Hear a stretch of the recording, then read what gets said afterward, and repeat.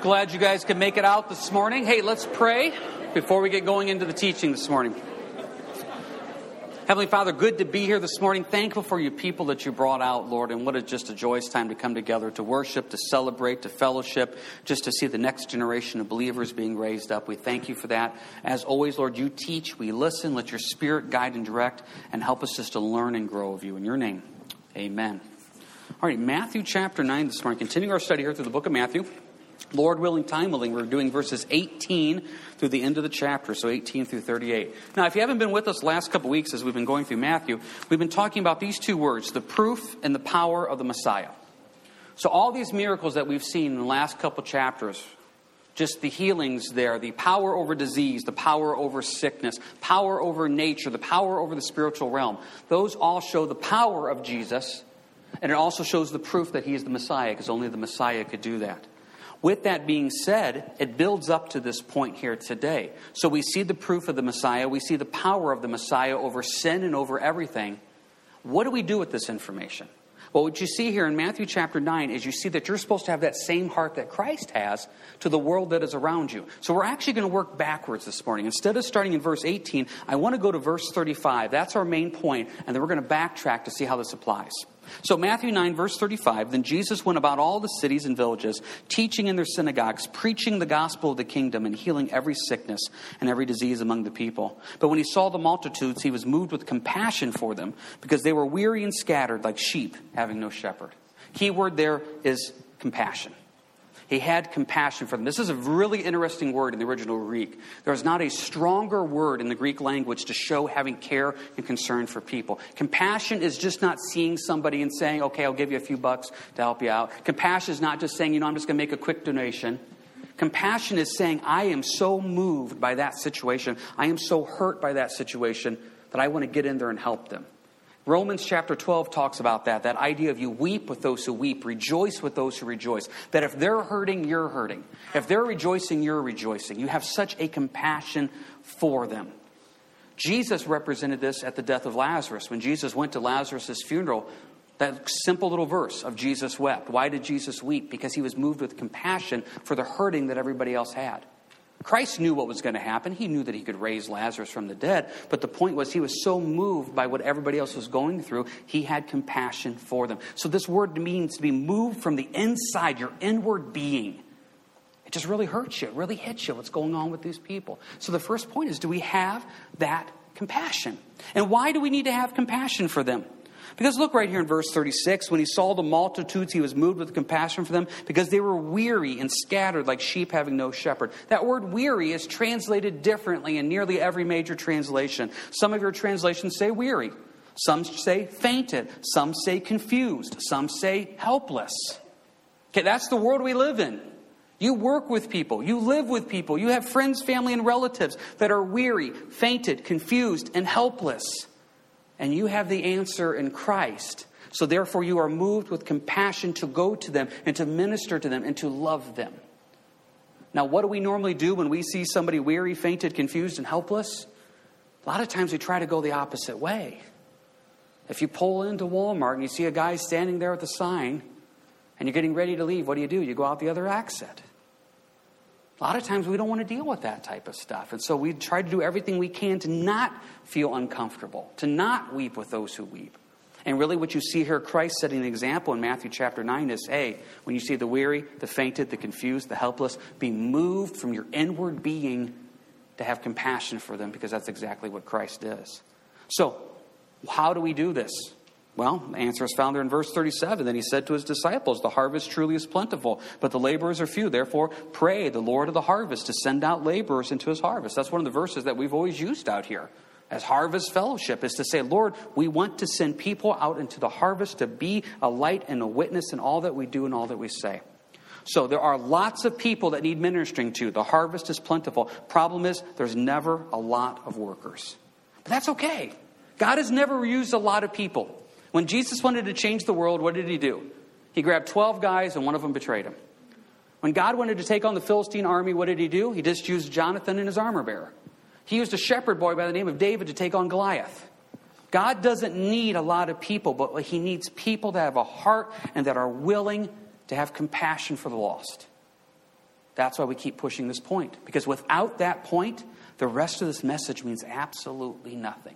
You can go do good for people, and good will come out of that, because God is good. But God really wants your heart to be moved like his heart is when we see those people. Think about this throughout the Bible. God has used nature to do things. He has used animals to do things. He has used angels to do things. But he chooses and wants to use us to reach others. What an amazing thing that is to be Spirit-led, to have the heart of Christ, to say, my heart hurts for them, and I want to love them like Christ does. This is something we've been building to over the last couple of years. You know, in 2014, one of the words we really focused on was that idea of being a disciple. A disciple, that encouraging you to be disciple, but also encouraging you to disciple others. Disciple just means a follower of a teacher. So we follow the teachings of Jesus. And so therefore, I want to disciple others, and I want to be discipled to go deeper in my walk with Christ. That's what Jesus commanded in Matthew 28. Then we build on that. Last year, we started talking about this idea of knowing, growing, and then going, being sent out. Knowing who God is, growing in your walk with Christ, but then go do something about it. Let's just not sit, but let's go when the Lord leads us to go. And then this year, we've been talking a lot about Matthew 6:33. Seek first the kingdom of God and his righteousness. It's not about seeking us. It's not about this church. It's not about these four walls. It's about representing Jesus Christ to a dying world. So seeking him. This beautifully comes together to what Jesus is saying right here, right now, is do you have compassion for people? Does your heart break for the weary, the fainted, the confused, the helpless? Does your heart hurt like Christ's heart hurt? And then are we willing to go to minister to them? So, who are we supposed to go minister to? What are these weary, fainted, confused, helpless people look like? Well, Jesus has 4 examples here this morning. First one, verse 18. Now that we know the goal, to have compassion like Christ, what do we do with it? Verse 18. When he spoke these things to them, behold, a ruler came and worshipped him, saying, my daughter has just died, but come and lay your hand on her and she will live. So Jesus arose and followed him, and so did his disciples. And suddenly a woman who had a flow of blood for 12 years came from behind and touched the hem of his garment. For she said to herself, if only I may touch his garment, I shall be made well. But Jesus turned around, and when he saw her, he said, be of good cheer, daughter, your faith has made you well. And the woman was made well from that hour. When Jesus came into the ruler's house and saw the flute players and the noisy crowd wailing, he said to them, make room, for the girl's not dead but sleeping. And they ridiculed him. When the crowd was put outside, he went in, took her by the hand, and the girl rose. And the report of this went out into all the land. First, a group that you want to have compassion on is those that are mourning, those that are sorrowful. Years ago at a pastor's conference, the pastor said, if given an opportunity to do a funeral, he says, do it. Because at that time, you have people in a room, and they're not going to leave, and they're going to listen. And a lot of times, people that come to funerals may not be the most churched people. You have an opportunity to really minister and talk to people who normally would not sit under a message.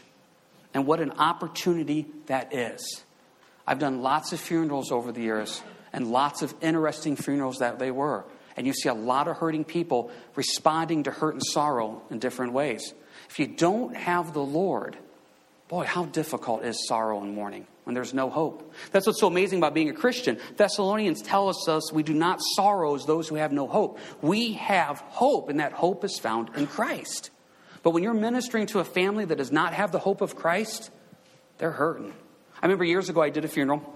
And it was for a gal that kind of popped out here sporadically. You know, kind of popped in a little bit, popped out. She died very unexpectedly. Family obviously was just crushed. So they approached me and said, would you be willing to do the funeral? So I said, sure. Family didn't really want to get together and talk about things. It was just one of those, show up, do the funeral. That's all they want. Just show up, say a few words, do the funeral. So I show up at the funeral home to do the funeral, and I go into the casket to pay my respects. And the casket is just completely full of beer. Just completely full of beer. They're burying her just completely full of beer. Now, I'm not trying to make a judgment call on beer or alcohol. Don't take this message the wrong way.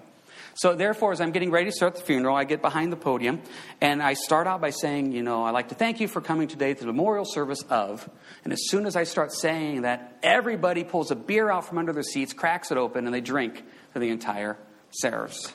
Now, what was going on? That's the only way they know to drown their sorrows. That's the only way they know to have some type of comfort in the middle of pain. That's what they were doing. Now, they talked about how it was a memorial for her, and they were doing this in memory of her, and that's beside the point. The point is they were hurting, they had no hope, they had no joy at that moment, and this is what they turned to. You work with people, you live with people, you know people that are weary, fainted, confused, helpless. They have no hope, they have no joy. They're looking for something. That something is found in the Lord. And that's why we're supposed to have the heart of the compassion of Christ, is to point people towards Jesus. Because he's the only answer that we have. Stay in the Gospels here, but just go to John, please. John chapter 11. John chapter 11 is a passage I probably use at almost every funeral I do, because it's one of the best passages to show how do we handle death. How do we handle those that are mourning, those that are sorrowful, those that are hurting. Let's look at what Jesus did at a funeral. In John chapter 11, we see Jesus at the funeral of Lazarus. Verse 17 of John 11. So when Jesus came, he found that he had already been in the tomb 4 days. Lazarus had already been in the tomb 4 days. Now Bethany was near Jerusalem, about 2 miles away. And many of the Jews had joined the women around Martha and Mary to comfort them concerning their brother. Mary and Martha were the sisters of Lazarus. Then Martha, as soon as she heard that Jesus was coming, went and met him. But Mary was sitting in the house. Now Martha said to Jesus, Lord, if you had been here, my brother would not have died. But even now I know that whatever you ask of God, God will give you. Jesus said to her, your brother will rise again. Martha said to him, I know that he will rise again in the resurrection at the last day. Jesus said to her, I am the resurrection and the life. He who believes in me, though he may die, he shall live. That's the verse. That's the verse.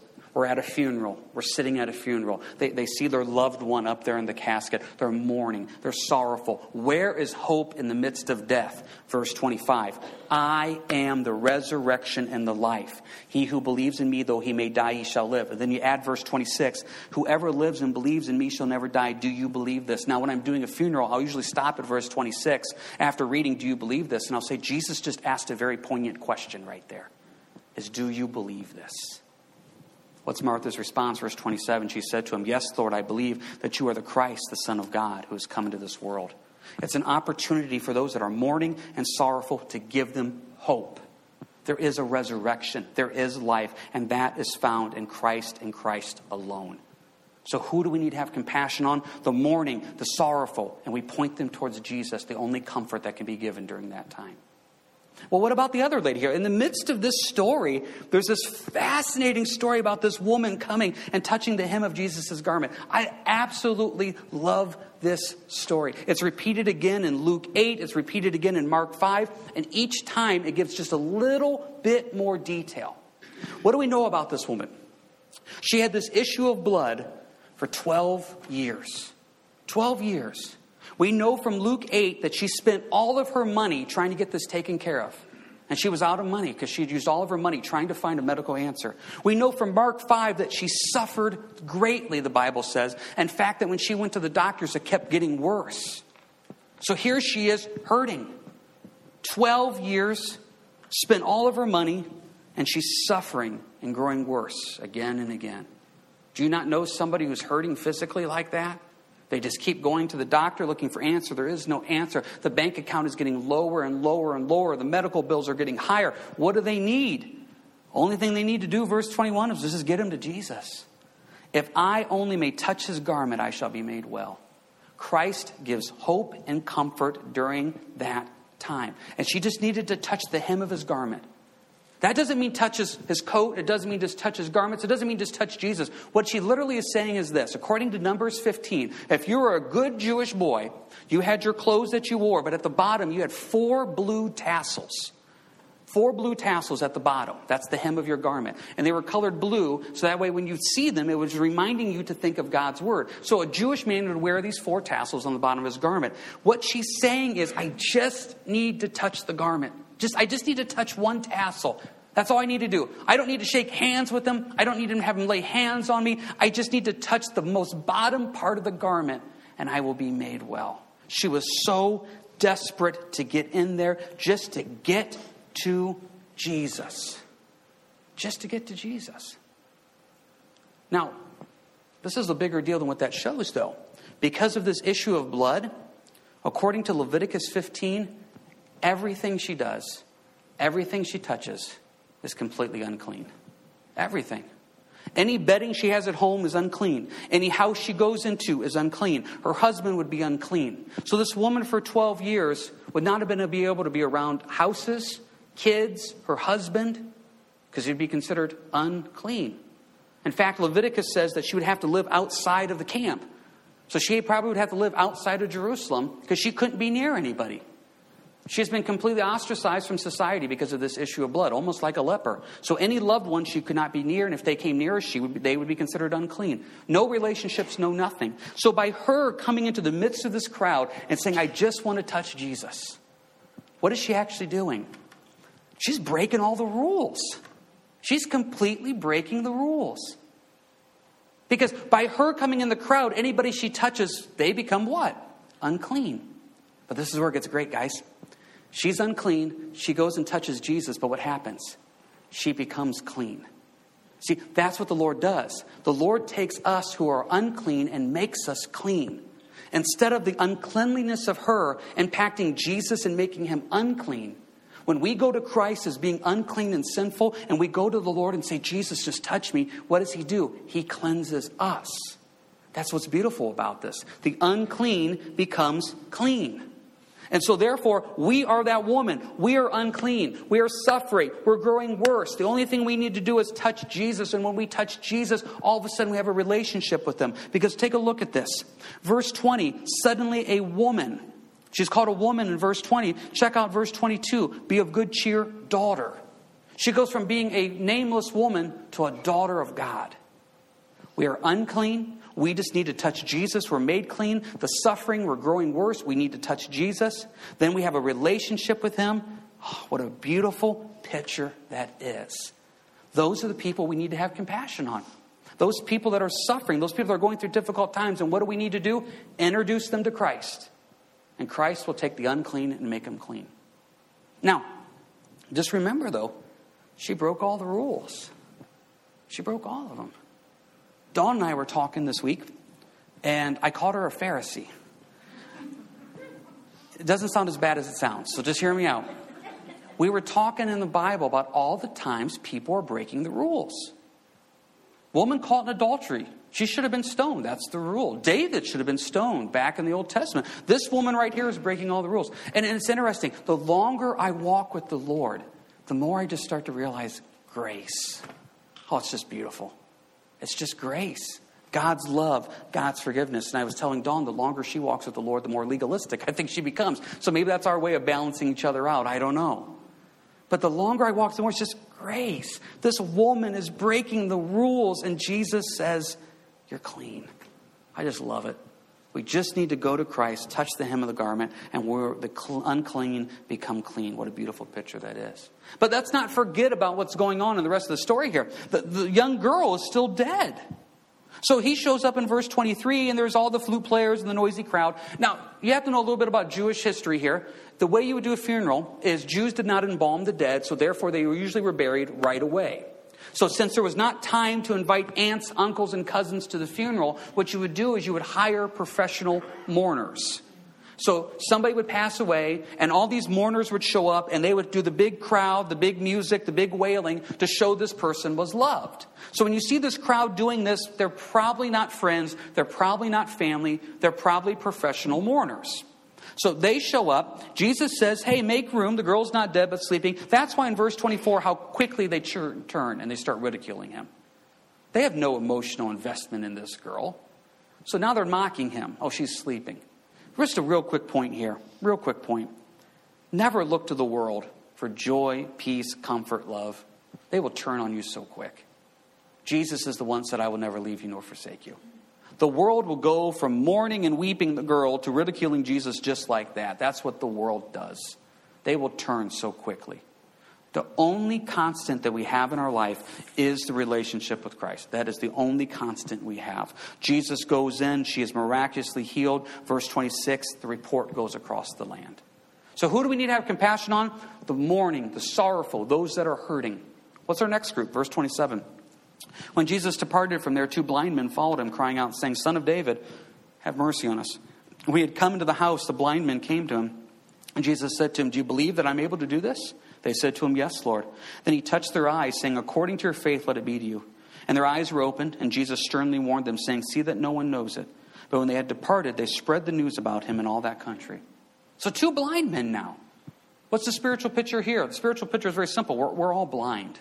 We're all spiritual. And this is an ongoing theme in the Bible. Romans, Corinthians, Ephesians, 2 Peter, 1 John, all continue this point that we are all blind until we really come to know who Christ is. In fact, when Jesus called Paul, one of the things he called Paul to do, and this is his little mission statement to Paul, this is out of Acts 26, he tells Paul to open their eyes in order to turn them from darkness to light, from the power of Satan to God, that they may receive forgiveness of sins and inheritance among those who are sanctified by faith in me. First thing he tells Paul is they need their eyes opened. When they have their eyes open, they can finally see. For you that can remember, before you got saved and after you got saved, just think about how mentally your mindset changed. Before you got saved, you were blinded by so many things. Isaiah says that we used to call what was wrong right and what was right wrong. You know, we live in a society today, we were just talking about this yesterday at one of the men's studies we do out here. We live in this society where they think we're the blinded ones. They think we can't see the changes that need to happen, but really as spiritual believers, when we see what's going on in this world, they're blinded. They're blind. They don't get it. They don't get morally what's going on. They don't see what's happening. And until their eyes are opened in Christ, they're not going to see. And their eyes need to be made open. So as their eyes are made open, then they can finally see. Okay, well, what happens if they don't want their eyes open? Well, you know, Ecclesiastes says that God has put eternity into our heart. And I firmly believe that there's a part of everybody that at one time or another is seeking the Lord. They may not fully realize it, they may not fully understand it, but there's a part of them that says, I want something to be different. Did you notice in verse 27, the blind men are following him, crying out. How does a blind person follow? You know how much work that would take? Following, crying out, looking for something? I see that in the world all the time. They're putting so much effort into finding an answer. Just a few weeks ago, I got a phone call from somebody, a guy that I have not probably spoken to in about 6 years, called out of the blue. Pastor, I need to talk to you. I need to talk to you today. Things are falling apart. I said, sure. It was a Wednesday night. I said, I'll be out there for church. I said, what time do you want to come out? I said, do you want to come out like 5:30, 6 o'clock? They said, sure. They said, I'll see you there. I really need to talk to you. Never showed up. But at that moment, they needed it. They needed something. They realized something was not right in their life. And their eyes were open for an instant saying, the Lord can help. But then the eyes closed again. Maybe you've had conversations with people at work like that, where one day it's like, man, they're getting close. Their eyes are opening. Next day, they just don't care. And that's what happens in this world. It's kind of like they see for a little bit and blinded. See for a little bit and blinded. What really has to happen is their eyes have to be open to fully know who Christ is. So when they come, they want to be made well. Jesus says, do you believe that I can do this? He says, according to your faith, let it be to you. Verse 29, according to your faith, because of your faith, as the New Living Translation says, because of your faith. And then what does he say? Verse 30. And their eyes were open, and Jesus sternly warned them, saying, see that no one knows it. Jesus obviously needs to go to an evangelism class, because he's not getting the concept of spreading your faith, right? He's not getting it. Can you imagine coming in here on a Sunday morning and I tell you guys, hey, this week, do your best to tell nobody about Jesus. Just try not to. Why is he doing this? Don't tell anybody. Well, we can tell by looking in John 6, the crowds are getting so big that by force they wanted to make Jesus king. And so what you see here in verse 26, the report of this went out into the land. Jesus is saying, listen, I'm here not to be made king. I'm here to represent God, to be the Messiah, to die on the cross. That's my goal. It's not to be the king. And so therefore, when he says, tell no one about it, he doesn't need the crowds in an uproar. Real quick, Jesus is never concerned about numbers. Never concerned about numbers. If you're involved in any type of ministry, if you're involved in any type of church thing, I just want to encourage you, never focus on the numbers. It's never about numbers. It's about representing Jesus Christ to a dying world. That is all that matters. That is all that matters.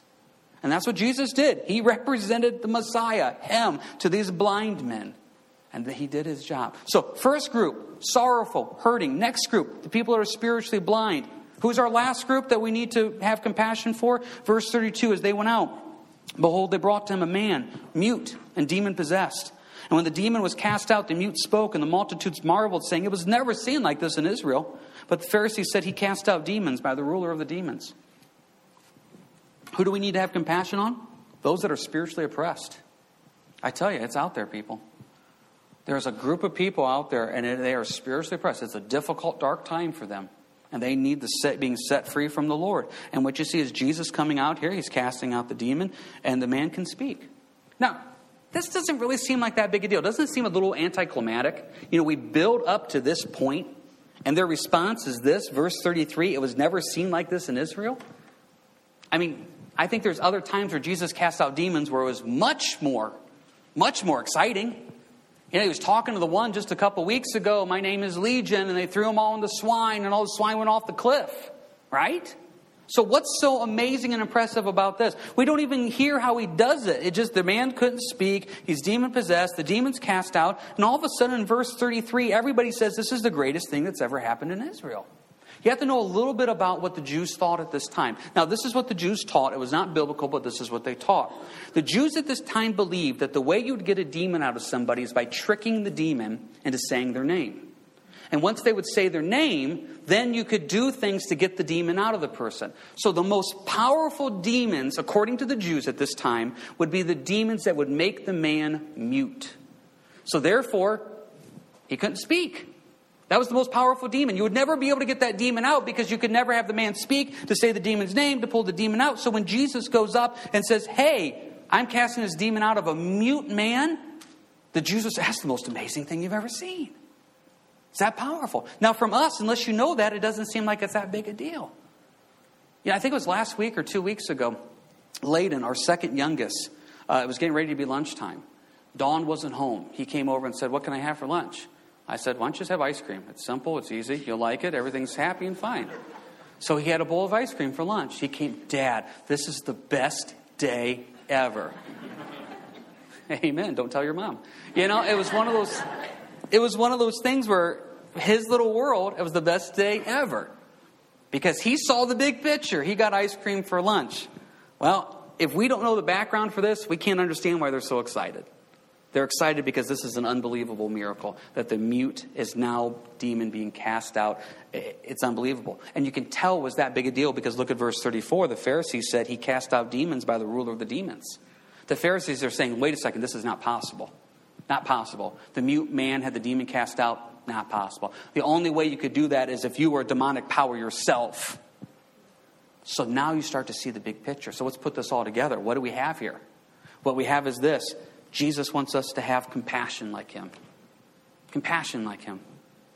That's why we started out with that. Because this lesson means absolutely nothing unless you have the heart of Christ. I remember when I first got saved, one of the first books I ever read was On Fire by Greg Laurie. And one of the points that he mentioned when it comes to sharing your faith is he says, if you truly want to share your faith, you've got to have a heart like Christ. You got to care. You got to hurt when they hurt. You got to love like he loves. And what a great point. Because we could go out and just share our faith. I'm going to tell people about Jesus. And God will use that because God is good and his word doesn't return void. But if you really want to make an impact, have a heart like Christ. When you see these people that are confused and weary and fainted and helpless, Lord, I want to hurt like you hurt for them. When I see those that are mourning, that are hurting, that are blind, that are oppressed, Lord, I want to hurt like you hurt for them. Do we have compassion like Jesus? Next thing we do, pray that people are sent out. Verse 38, therefore pray the Lord of the harvest to send out laborers. Pray that people are sent out. What does that look like? Do you know what that looks like? That looks like tonight. Maybe you can't make it tonight to the creation speaker. Hey, at 6:30, could you pray for those that came? Maybe you aren't able to make it Wednesday nights. Could you pray for us that are out here on Wednesday? Next Saturday, yesterday they did a work project. And so they're finishing up next Saturday. Quick plug, 8 a.m. to go over and finish up the roof. Maybe you can't make it. Could you at 8 a.m. next Saturday pray for those that could? There's a Bible study that meets in Deschler on Monday afternoons. That group of ladies. Maybe tomorrow you stop and you pray for them. Because I'm going to tell you right now, I know those ladies on Deschler, that study tomorrow, guess what they're going to be doing? They're going to be praying for you. So maybe you're not the one going, but you could stop and say, wow, I look at this bulletin. I see what's going on. I see the studies. Maybe I'm not a woman that goes to the Friday morning study at 9. But Friday at 9, I'll take a moment and pray for them. Pray that they would be sent out to go deeper in their walk in relationship with the Lord. What a beautiful picture that is. Maybe you hear the Lord is moving, I don't know, in Mexico or in Africa. Lord, I pray that people are sent out to go, to minister, to be a light and a witness. Okay? Have compassion like Jesus. Pray for people to be sent out. Next one. How about you be willing to go when the Lord calls you? When the Lord says, okay, you're praying for people to be sent out, well, I'm sending you. Can we be willing to go when the Lord says go? It is not as easy as it sounds. It's actually very difficult sometimes.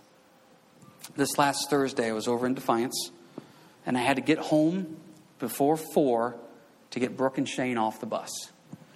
So I was in Defiance getting groceries, and Dawn and the rest of the kids are out here having some fellowship time. So 2:53, I get in line at Walmart. Check out with all the groceries. There's a lot of groceries. So it's taking a long time. I'm looking at the clock. I got to go. I got to get the car loaded up. I got to pick up the rest of the kids. I got to get home before 4 o'clock. Time. Okay? So as I'm checking out, there's a Casting Crowns CD at Walmart. I thought that was pretty neat, so I bought that for Dawn. I thought she would like that. So as we are checking out, so the Casting Crowns CD comes across there in front of the cashier. The cashier says, oh, that's a good CD. Now, what am I supposed to do at that moment? Now, I've done the evangelism training class. That's a God door right there. God just opened a door. There's people standing all around. Talk to her about it. I don't got time. Come on, lady. Your job is to scan it, bag it, and we go. That's what you do. So I'm standing. I got to go. And I thought, it's like, the Lord just says that at that moment, you need to say something. Fine. Yeah, it's a good CD. That's what I say. And she's like, yeah, we sing some of those songs at church. Where do you go to church?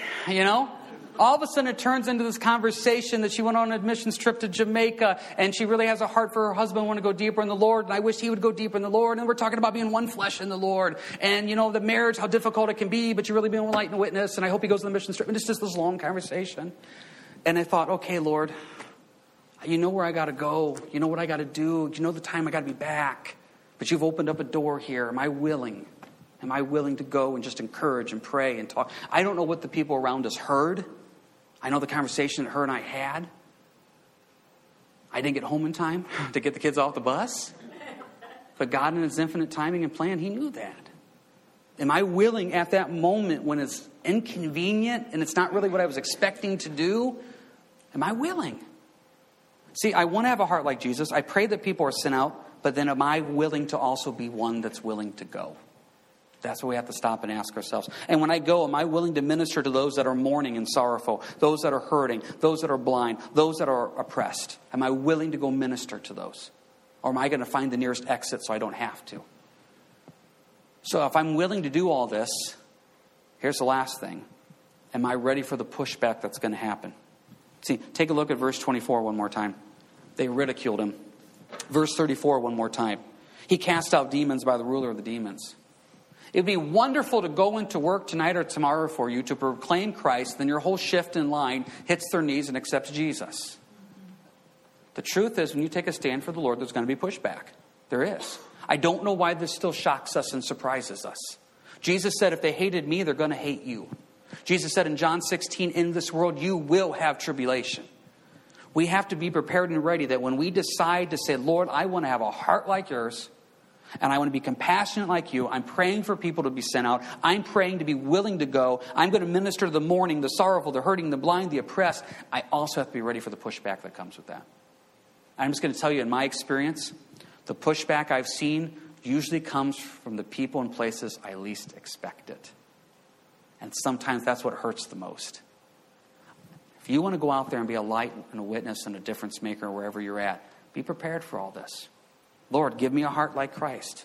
Give me a compassion like Christ. And the neat segue to what we're going to get into next week. So when Jesus says in verse 38, therefore pray the Lord of the harvest to send out laborers into the harvest, right into chapter 10, who's the laborers that are sent out? The 12. God says, I want to use the body of Christ to get out there and minister to people, to really represent me to this dying world. Worship team, if you can come forward here for the final song.